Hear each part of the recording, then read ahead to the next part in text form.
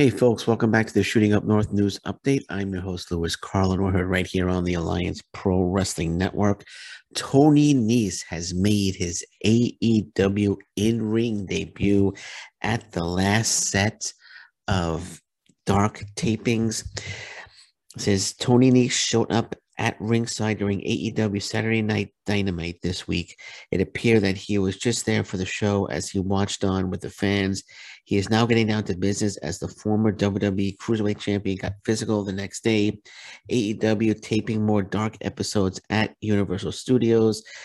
Many fans in attendance were very surprised and happy to see the premier athlete make his in-ring debut for AEW. Nese's first opponent in AEW was Fuego del Sol. That could be a great matchup as Tony Nese thrived on 205 Live prior to the company gutting the roster with his release and a few other key players. So Tony Nese making his in-ring debut against Fuego del Sol.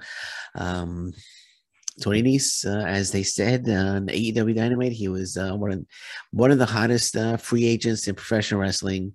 Seems like everybody that's a free agent is the hottest free agent in professional wrestling, but that's what they call them. And it appears now that Tony Nese is on his way to AEW as he made his AEW debut. As I mentioned, no sign of a contract, no mention of a contract or anything, but I'm sure Tony Khan's very interested in Tony Nese.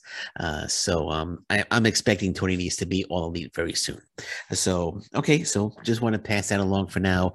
Of course, any other news breaks, I'll be back a little later today. If not, um, well, I should say until I am back, thank you very much. Take care. Bye bye. And stay safe, everyone. So long. Bye bye.